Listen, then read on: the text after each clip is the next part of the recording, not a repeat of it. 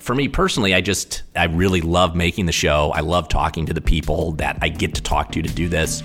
I always joke to people I found a way to get paid to take people out to brunch and record it, which seems like an incredible scam. So I'm going to do it as long as they let me do it.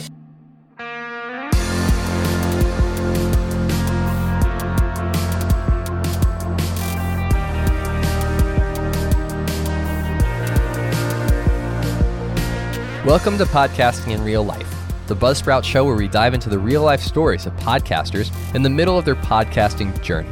I'm your host, Travis Albritton, head of content at Buzzsprout. And you won't hear anyone famous on these podcast episodes. Instead, you'll hear everyday podcasters just like you share personal stories about how podcasting has impacted them and the things that they've learned along the way. And in today's conversation, I got to sit down with the host of With a Side of Knowledge, Ted Fox. And With a Side of Knowledge is a little bit different than your normal podcast because it is one of the Notre Dame University. Yes, that Notre Dame, one of their podcasts. And so we talk a little bit about the dynamic of creating content that represents your employer and a school and a brand while also trying to be creative at the same time. Ted actually records his interviews in a very public place. Kind of the whole idea behind the podcast is you're grabbing brunch, sitting across from somebody who's a thinker, who's an expert in their field and just picking their brain. So he talks about like some of the quirks that come along with recording in a public place like that and why very early on he decided, you know what, we're not going to record you actually eating brunch. We're just going to pretend we're going to say we're at brunch and we're about to get food when we do this interview.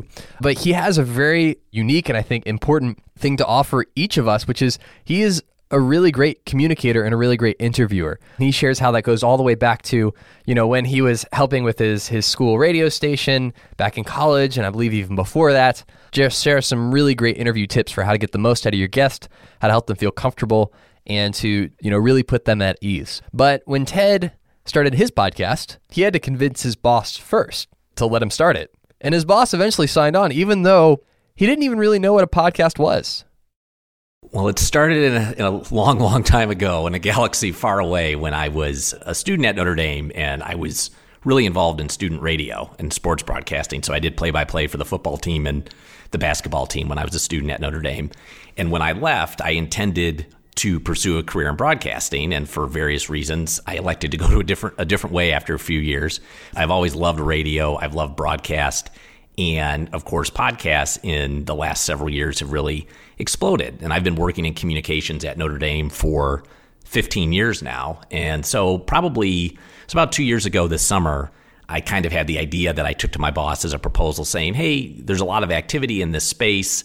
I think it's really ripe for universities to do something because I don't know that as universities, we're always the most forward thinking in terms of new media and things like that. And a lot of credit to him. I came up with a proposal for the show. I did some metrics on just how many people at that point 2 years ago were listening to podcasts. And he thought the idea sounded cool and said, yeah, go ahead and try it. So it's a combination of my own past experience and passions, along with fortunately having someone I work for being open to trying something different, even as by his own admission, I don't completely get the podcast thing, but it seems to be good. It seems to be the way the world's going. So yeah, Godspeed, go ahead and try it. So it's been pretty cool. And when you first launched it, what were some of the early obstacles or hurdles you had to overcome to kind of get it going? Because I imagine when your podcast isn't just like a side hustle passion that you have when you get home from work, but now you're actually like using university funds to purchase equipment and different things like that. Like there's some extra steps you got to go through. So I'm curious, what were some of those early obstacles that you had to work through to make the podcast happen? I tried to be as strategic as I could before I started trying to anticipate some things. So I think I had a little bit of a background, even though it was a really different audio environment in the 2000s, just an idea of what working with audio would entail and understanding. I'm a 30-hour per week employee at the university. I'm home with my kids in the afternoons, and no one was saying to me, Ted, this is going to be your job now. So it had to fit into everything else I was doing. So one of the things I was concerned about was I wanted to have a good hook for an interview show that wasn't, there's not millions, but there's a lot of interview shows out there, and was trying to think of a way to make mine stand out, and had this idea to do these interviews over brunch. And part of it was wanting a hook, and part of it was knowing that, well, I don't know that I'm going to be able to get people that I want to feature into a studio all the time. I don't know how much voice work I'm going to be able to do in post, all those sorts of things. So if I take this show and turn that and use it towards my advantage and record in an ambient environment and set an expectation for my listener up front, hey, there's background noise because we literally record this in a restaurant. Now I only have to figure out how to go to a quiet space to do my voiceover at the beginning. And that seemed a lot more manageable. And, I also knew that I wasn't going to have the time to do like a narrative show because I knew all the editing that would go into that. I needed to do an interview show. So that was another thing I was consciously thinking of. Like I love narrative podcasts and I love listening to them, but I also know from both working in TV and radio, they are a ton of work to put one of those together. So it was like, so there's going to be an interview show. I'm going to record it with ambient noise because I think I can make kind of this hook, like, okay, I'm doing something different when I'm interviewing these people. The biggest like on the ground challenge from that concept was I really had this grand vision when I started of we are literally going to be eating brunch while we do this show. And, I'm going to ask a question and the person's going to stop chewing and they're going to talk to me. And I think it was within like 2 minutes of the first episode I sat down to do. It was like, this feels really awkward to try and ask you to talk while we're eating. So why don't we sit at the table? We'll order our food at some point during the episode. And we usually we wrap up around the time the food arrives. So it's like we're there for brunch. You can sometimes hear me pouring coffee in the background from like a carafe, but I kind of abandoned that idea of let's literally do this while we're eating because it clearly felt like it was going to be a really bad idea really quickly. Well, that was good intuition. Yeah, I can't think of many people, unless you're watching an ASMR video, that are like, oh, I want to hear mouth sounds. I want to hear someone chewing on a waffle, Exactly. No, and that was the people looking at me like, well, wait, are they going to hear me chewing? No, we don't do that. We don't do that. I thought I was going to do that, but we don't do that. I wouldn't do that to you. I mean, I would, but then I realized it was a bad idea. You want them to have a positive experience in your podcast. I think that's very, very good of you to look out for your guests in that way. One thing that you mentioned that I want to talk about a little bit is that you do kind of make the setting of the interview almost like a character of the podcast, right? That you're leaning into it. You're using your disadvantages to set you apart. That you don't have a fancy studio to record in, so you're just going to lean all the way into that. Talk about the reception that has gotten for you, because I imagine as a podcaster, my intuition and the thing that I want is, I want to make it sound as great as possible. And so I can feel really insecure when like my dog starts barking. Or the lawnmower across the street, I'm like, I think I can pick that up. I probably have to scrap the last 20 minutes. I just need to redo it when he stops mowing his lawn. But you've really leaned into the messiness and the real lifeness of the setting. Even leaning into it in the parts that don't sound that way. My high-tech recording studio for my voiceover at the beginning is my wife's walk-in closet with my computer and my Yeti set on top of 2 empty diaper boxes on top of a tray table. That's where I record all my voiceovers, and we have 2 dogs, so it's always, all right, guys, everyone just keep it together for 3 minutes. And I should say, anyone listening to this, Notre Dame clearly does have some really nice facilities here. I mean, we have Notre Dame Studios, which does great work, and there's actually another podcast on campus that goes more that traditional route. But, I mean, your question's a good one because, I'm happy to admit it was one of my most creative insights about how I wanted to do the show, to do it that way. It continues to be my biggest insecurity about it because as a podcaster, you listen to it at times. And again, having a boss who admittedly doesn't have a lot of background in podcasting, he's been the only person who's ever said to me, do you want to get fancier equipment or all these different things? All the feedback I've ever gotten from anyone, and it's funny, just before I came to this interview, I did an episode with the 2 women who host the Undiscovered podcast for Science Friday, which is a great podcast, by the way, if you like science. And I did an episode with them in Brooklyn at a cafe, which was even louder than what I normally do. And I just got an email before I walked in here. One of the hosts is going to present at a science conference on a panel, something like, so you want to host a podcast? And she asked me to send her a picture of my setup because she said, we really, want to emphasize to people, you don't need a fancy studio to do these things. And they were 2 people in particular who told me, like, we really like the way this sounds. We like that it sounds different. We like that, that place was definitely kind of an exception because like the espresso machine, I think, was in overdrive that day when we were recording there. And normally I'm fortunate not my first season, the second season, a restaurant on campus in our hotel decided to start supporting the show. So they cover our meals, and I can usually time it there where it's usually pretty quiet. I tried to avoid the breakfast rush and avoid the lunch rush, but I definitely have the story of a faculty member here looking at me at one point and going, yeah, I really think I lost it there like 5 minutes ago. Did you hear how loud that guy was laughing in the background? I couldn't concentrate on anything but the laugh. I said, yeah, I know, it was pretty loud. So I have kind of this weird duality of, I really like that about the show. It's really practical for me in terms of the way I produce it. It ties into the name of the show. It's why I call it what I do. It's the hook of the show, this podcast over brunch, which I think can pique people's interest. At the same time, while existing, like my wife has heard way too many times me being like, I don't know if this sounds good enough there. And I listen to a lot of podcasts. She listens to more than I do. And she's kind of my North Star. She's like, it's fine. Like, I've listened to live shows. I've listened to everything. Like, your people know what you're doing here. It works fine. So I like that about the show. But yeah, I mean, catch me on the right day, I'm sitting there kind of gnashing my teeth like, I don't know. Maybe I do need this mixer, or maybe, whatever. So yeah, it's an ongoing process with myself. I feel like the equipment or the environment or the setting, like those are the easy things to get insecure about, because they're the things that are outside of our control for the most part. Instead of saying, well, how can I just be more engaging as a host? How can I ask better questions? How can I get better stories?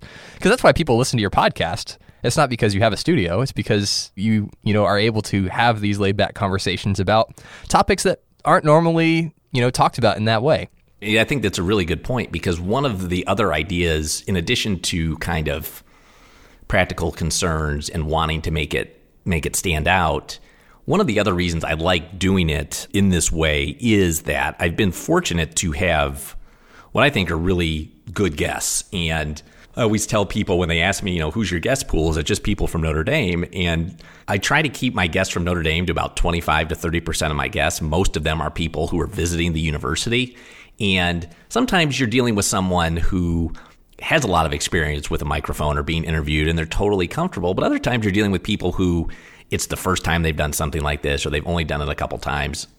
If it's someone visiting the university we've never met before. And one thing that I really like about doing it over a meal that way in a restaurant is it immediately reinforces that I'm going for that informal vibe, that you don't have to approach this like you're talking to someone else in your discipline. Like, I really just want to have an informal conversation with you. And sometimes it's things that seem immediately relatable. Like I had someone from Hamilton on, and talking about Hamilton and musicals is really easy to have an informal conversation about. And then I had someone else about the role of probability in physics. And like, I think half of the answers, I just kind of nodded my head and was like, oh, the multiverse, is that like this? No, it's not like that, Ted. Let me explain it to you. And having that ability to sit down with someone, I think there is something about, to borrow that old phrase, breaking bread with someone, that it immediately puts it in kind of a comfortable space and maybe eases them into it a little bit more in what I'm trying to go for. Because I really am trying to do a show that, even though I have people who are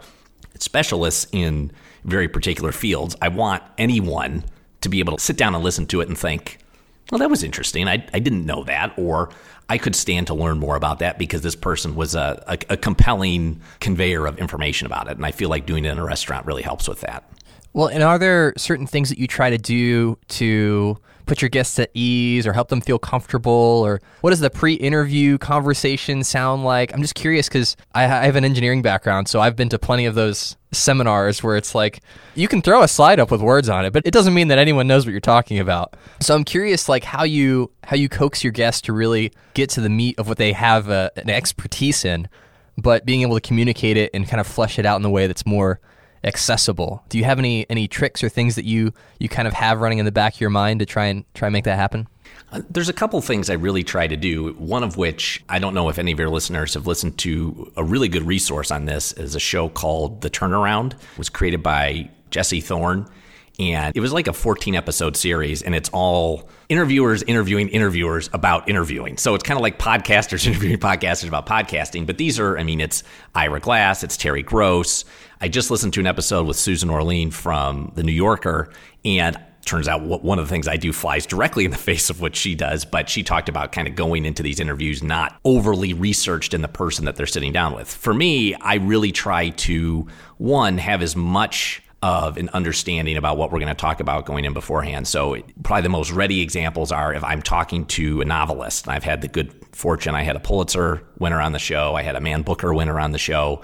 I read the novels that they wrote that won those prizes, and that informed my questions that I wanted to ask. Some people, it doesn't take nearly as much preparation as reading a book. It's just going and kind of, okay, what are their research interests? What have they worked on? And so I try to get kind of a general lay of the land of the topics we want to talk about. And then in terms of, I do plan out my questions beforehand. I say that with the caveat of you have to be willing to deviate from the plan ahead of time. I like having an outline so I know these are the things I think I want to ask you, but if you're giving me a really compelling answer to question 3, I'm going to come with a follow-up to that as opposed to what I had scripted as question 4. I just like having that grounding when I go in, and I really just try to think about, I try to take the approach that I've heard a lot of prominent interviewers talking about when they interview people who get interviewed a lot, which is I want to ask them something that they haven't been asked 100 times already. And most of the people I'm interviewing haven't been asked these things 100 times already, but I still think the most interesting questions come about when you think about trying to ask people things that maybe isn't something they would expect to be asked about their book, or maybe they haven't been asked in that way about their book. So that's how I try to operate during the interview. If I'm lucky enough to have time with them beforehand, hopefully people get a sense of this, that I try not to take myself too seriously. I have a background in humor writing outside of the university. I try to cut it up with people a little bit beforehand before we start, which sometimes is easier than others. And I really feel like as an interviewer, probably the biggest challenge I feel like every time I do an interview is those first 3 to 7 minutes where I'm doing kind of this mental calculus of what does this person need from me to really shine in this interview? Does this person need me to be more present in the conversation and interject more and even talk a little bit longer when I'm setting up a question? Or is this a person I can stick a microphone in front of for 30 minutes and they're just going to go, and I just need to pop my head in like every 3 or 4 minutes to say, hey, what about this thing? And then go again. And so that's always interesting because you really deal with a lot of different people and a lot of different comfort levels and a lot of different needs. Because my job as an interviewer, I feel like in the end, especially as an interviewer for this kind of show, I'm not, an investigative journalist. I'm trying to showcase what these people do. So my job is to let them shine in the best possible light and trying to figure out how much do you need from me as an interviewer to do that. And each person is different in terms of how much they need in general. And I think probably how they feel on that given day, how excited they are about being there or not. So trying to tease that out, I think, is a really important skill. Well, and I imagine it's an intuition that you kind of develop over time. That, there have been instances where, okay, this is my guess about what they need. All right, that totally backfired. That's not usable. I can't use that answer. Let me try and salvage this conversation. I imagine you've had some of those stories. Probably the biggest help for me in doing this is the background in radio. And even I always say to people, like, I have a background in writing and I have a background in broadcast. And any kind of writing, just like any kind of interviewing, I think makes you better at this sort of thing. So when I was out of college covering high school basketball games for a regional radio sports network, and I would have to do a pregame coach's interview on a handheld cassette recorder that we'd then hook up and play, for 3 minutes before the game started.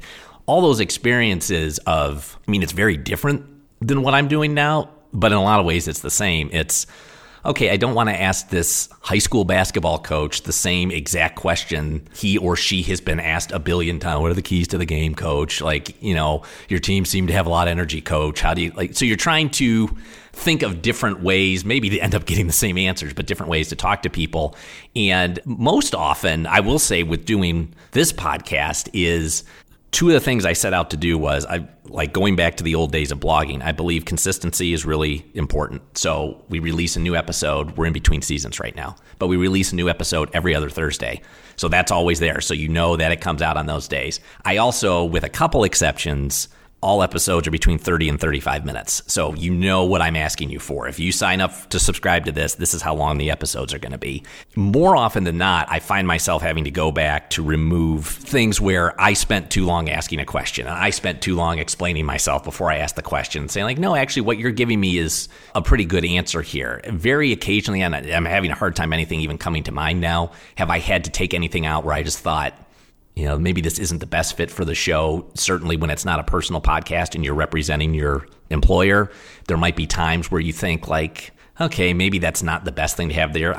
Like I said, I'm struggling to come up with an example of that. But most of the time it's editing to length and editing to maximize the amount of time that they hear from the guest and don't hear from this random guy who works at Notre Dame that they're like, okay, I guess he facilitated a good conversation. So, well, and I'm really curious where in the process you kind of come to the clarity of this is what the main thrust of this episode is going to be about. Because I know for me, whenever I'm kind of framing out the finished episode, the final kind of created thing, the interview plays a big role in that, but I also am trying to shape a story, right? I'm trying to key listeners into specific things or specific things that we talk about. Where does that fall for you? Is it as you're coming up with the questions and interviewing the guest and saying, okay, I think this is like the point of this episode, or is it after the fact, maybe you discover something that you weren't expecting in the interview, and so you're like, okay, this is going to be the thing that's kind of the pinnacle or the anchor point for this episode.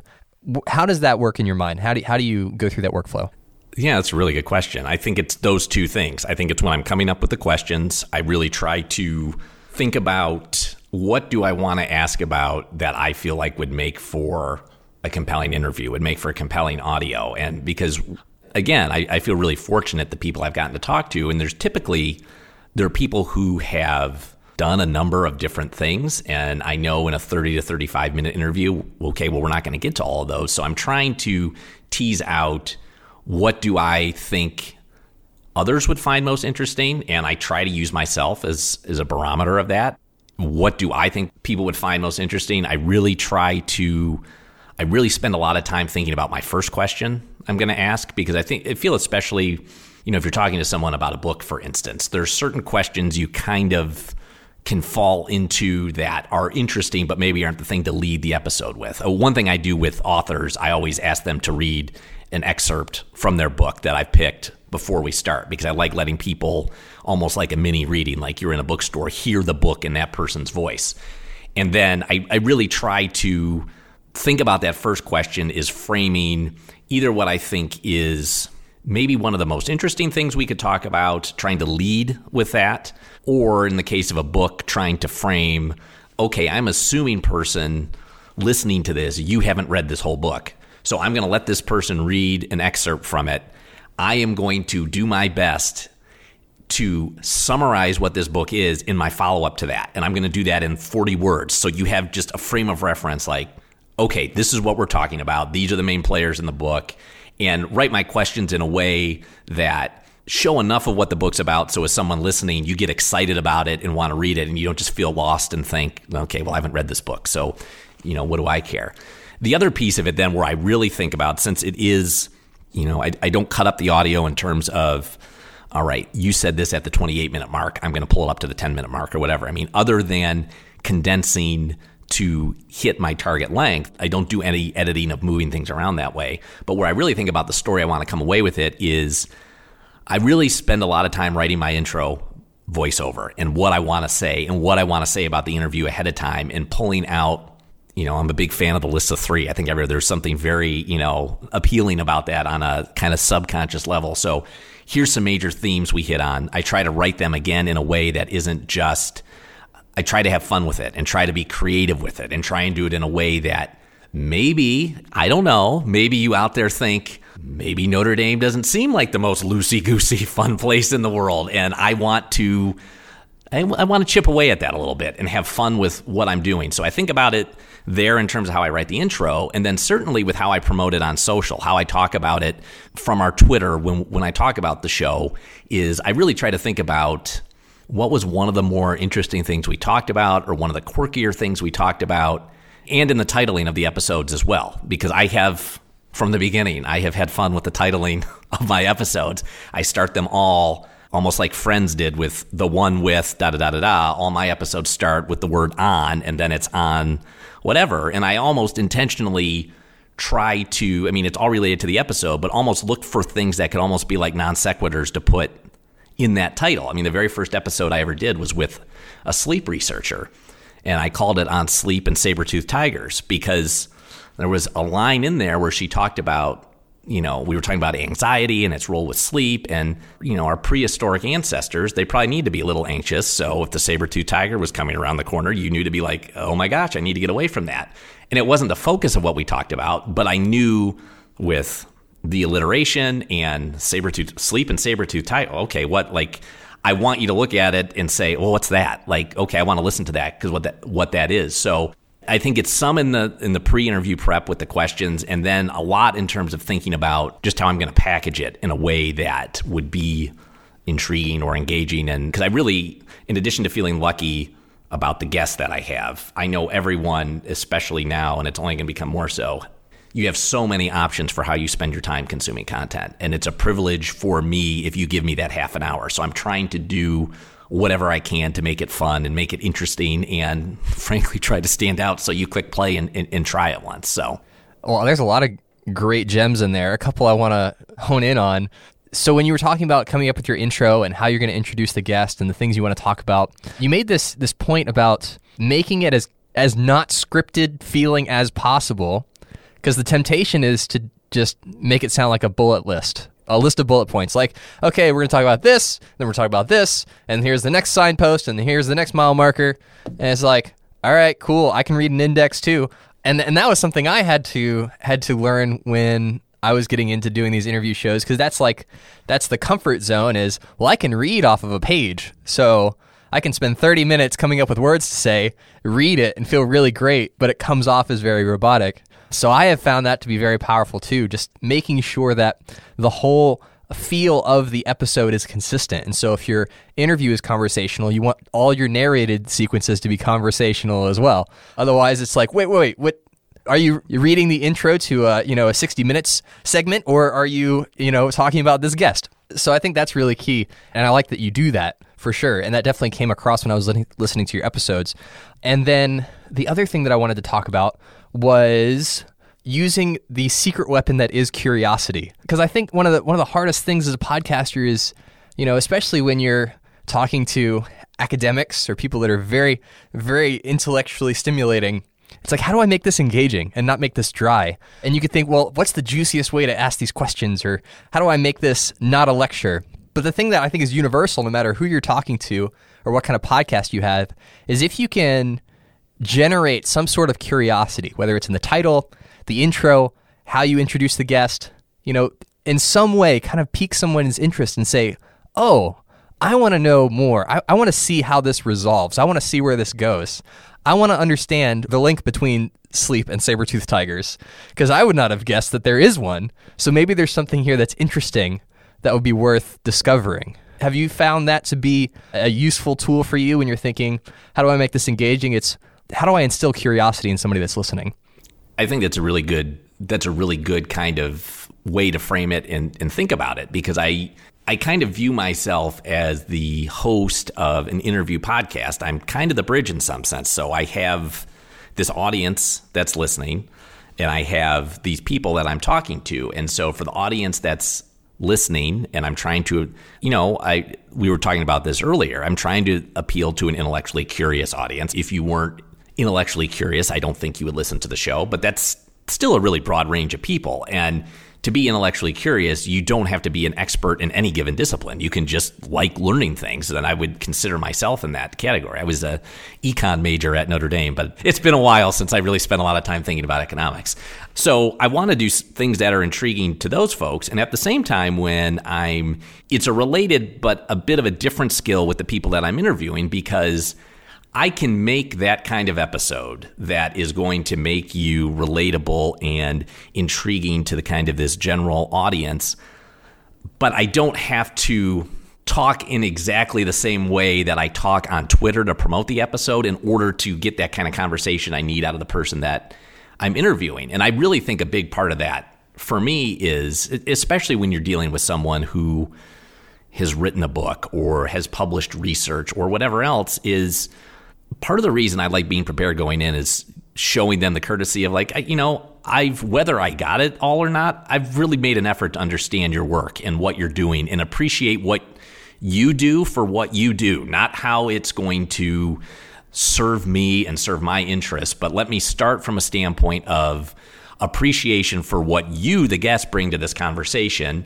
And I'm going to ask you questions in a way that, being honest, when you're dealing with, I consider myself a smart person. Maybe everyone who knows me wouldn't. I don't know, but I consider myself a smart person. But I'm certainly dealing with people who sometimes you might say they're brilliant minds, or they're just, very highly educated, these sorts of things, and really trying to check against the impulse and kind of, your own insecurities of, I don't need to ask these questions in a way that's not true to my voice. Part of what I want to do here is I want to ask these questions in a way that sounds like a human being is asking them. And I'm not going to try and use language or phrasing to try and make myself sound smarter just because I'm aware of how smart you are, the person sitting across from me. And I think by doing that, it puts the interview in a space that can work for both someone who might be used to a more disciplinary audience and the person listening who just wants to listen to an interesting podcast episode. So yeah, but it does require a lot of thinking about what is going to be interesting to my listeners, what's going to make this an interesting interview for the person I'm talking to, what's going to be that thing that intrigues or pulls in. One of my favorite related to this compliments I've gotten about the show is I have a little bit of a real shocker here, more informal approach to social media than maybe you would typically associate with an account from a brand or an institution. But the person who runs the main Notre Dame social account told me at one point, she's like, your voice on Twitter is exactly the voice of your show. Like, you've got those too. And to me, that was like, okay, that's A, awesome. Thank you for the compliment. And B, that's exactly what I'm trying to go for, is that these things can be both interesting and fun. It's not an either or. And I really try to think about that and keep that in mind. And it's not being so overly concerned that you're kind of parsing every single word like, oh, does this work strategically? And blah, but just kind of that general sense of, I can trust that I'm a human being and I can relate to other human beings. And by trying to do that as authentically as I can, hopefully it produces the product that I want to in the end. Well, and I'm curious, how selfish are you with your questions? Like when you're coming up with questions, because you mentioned a couple times, you really try and make sure that you're asking the questions your listeners would ask if they were in that situation. I'm curious how many of those questions are just for you, though, that it's like, no, I want to know this about this person, or I want to learn this about this subject. Those do make it in there, I would say for sure. Sometimes they make it in there for the course of the actual interview, and then if I'm tight on time, it might be the first thing that I cut because I've felt myself and going back and listening to it. I mean, I don't think any of us can be completely objective or indifferent when we're listening to ourselves on a recording. I mean, it's impossible, but I try to step out of myself as much as possible and think, all right, is this really adding to it? Or was this, I would say even more than here's a specific thing that Ted, wanted to know personally, it more often comes in with, here's a question I was really excited to ask because I felt like, boy, I really dug into something here and I really crafted it well. And I bet no one's asked them about this thing before. And then either I've misinterpreted his description of multiverses, or it's something that for whatever reason, the answer, it just kind of fell flat. I didn't ask the question in a way that really worked once I actually heard it. That's more the case where I have to be a little more, trying to take a step back and saying like, okay, why am I keeping this in? Does it actually work? Or was it something that I thought would work really well and it just, for whatever reason, it didn't? And being okay with, it's like the old Kurt Vonnegut thing, kill your darlings I think it was Kurt Vonnegut that said that. I could be wrong, but kill your darlings in your writing. You have to be able to walk away from things that you really like sometimes. And it's difficult, but I try to, having that time limit does impose some of that on it for me to try and cut to that window. So that makes sense. That makes a lot of sense. What are your goals for the podcast? I'm curious, since this isn't necessarily just a personal endeavor, it's kind of wrapped up in your job and the goals of the university at large. What are kind of the goals for the podcast in general? Like 3 years, 5 years from now, where do you hope that it is? So, I mean, kind of our reason for being is we really want to, again, thinking of people listening to this show, I think if you ask people, University of Notre Dame, what are the first things that come to mind? I'd be willing to bet 95% of them, 98% of them, one of the first two would be football.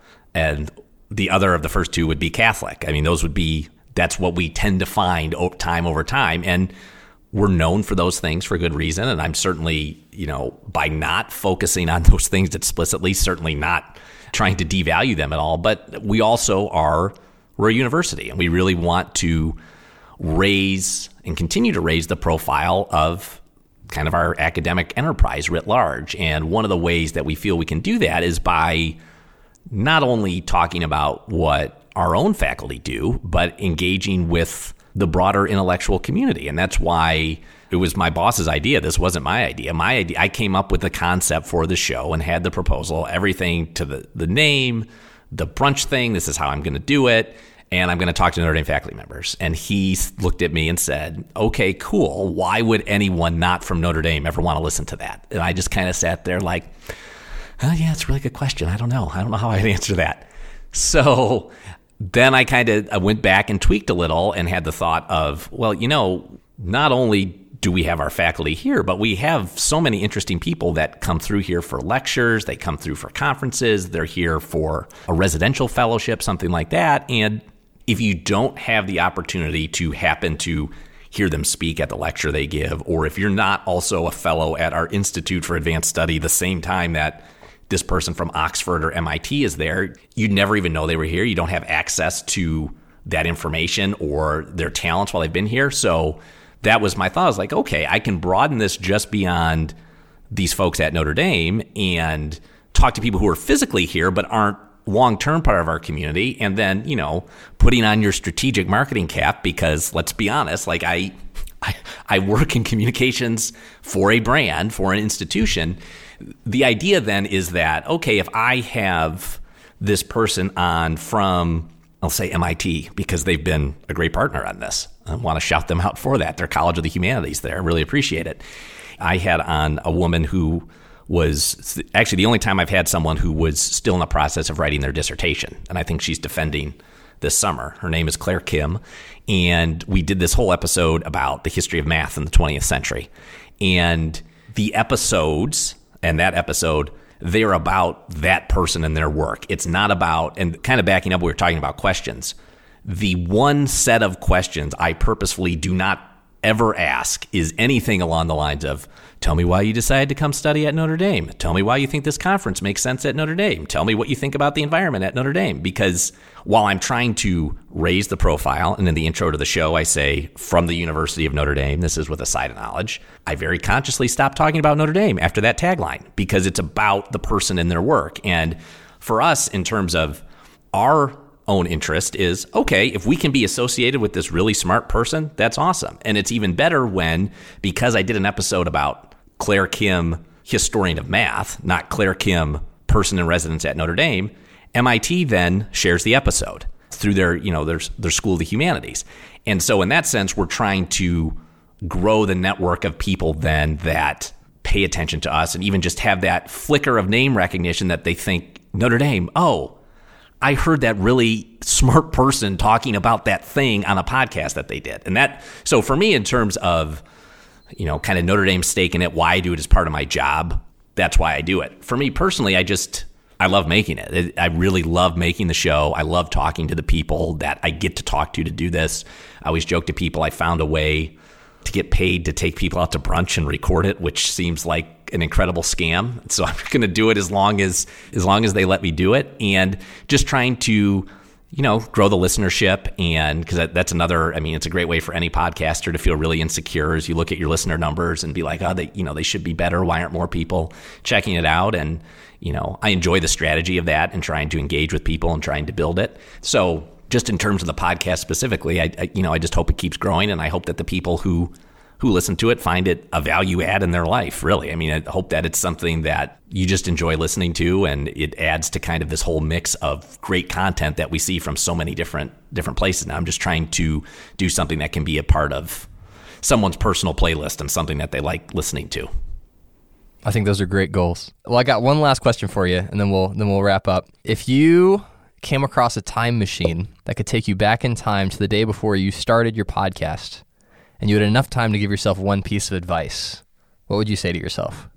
I'm going to cheat a little bit and say something that I've heard you talk about with one of your previous guests, and I think it may have been the very first episode of the standalone pod that you're doing for this now, but I think it's really applicable because I've struggled with this some, and it's knowing that the show in episode 1 and the decisions that I make in episode 1 don't have to drive every single decision I make for the life of the show, because I think it's real easy to say, well, I told people I'm going to do this thing this way, and if I deviate from that, then that's a huge problem. And I think it's the kind of thing that if you stay too much in your own head, it really can feel that way. I mean, that being said, I haven't changed a ton about the show since I started. I did get a lot more aggressive in season 2 of realizing I could take out people's uhs and ums and things like that more. And I was like, okay, that seems like I saw the person who does digital for Fresh Air tweeting about that. But it was something like, I'm like a vacuum sucking up people's uhs and ums from their interviews. I said, okay, it's probably something I could do for people. Okay, I'll start doing that. But I'm exploring doing some episodes where we have the oldest zoo in the state of Indiana is here.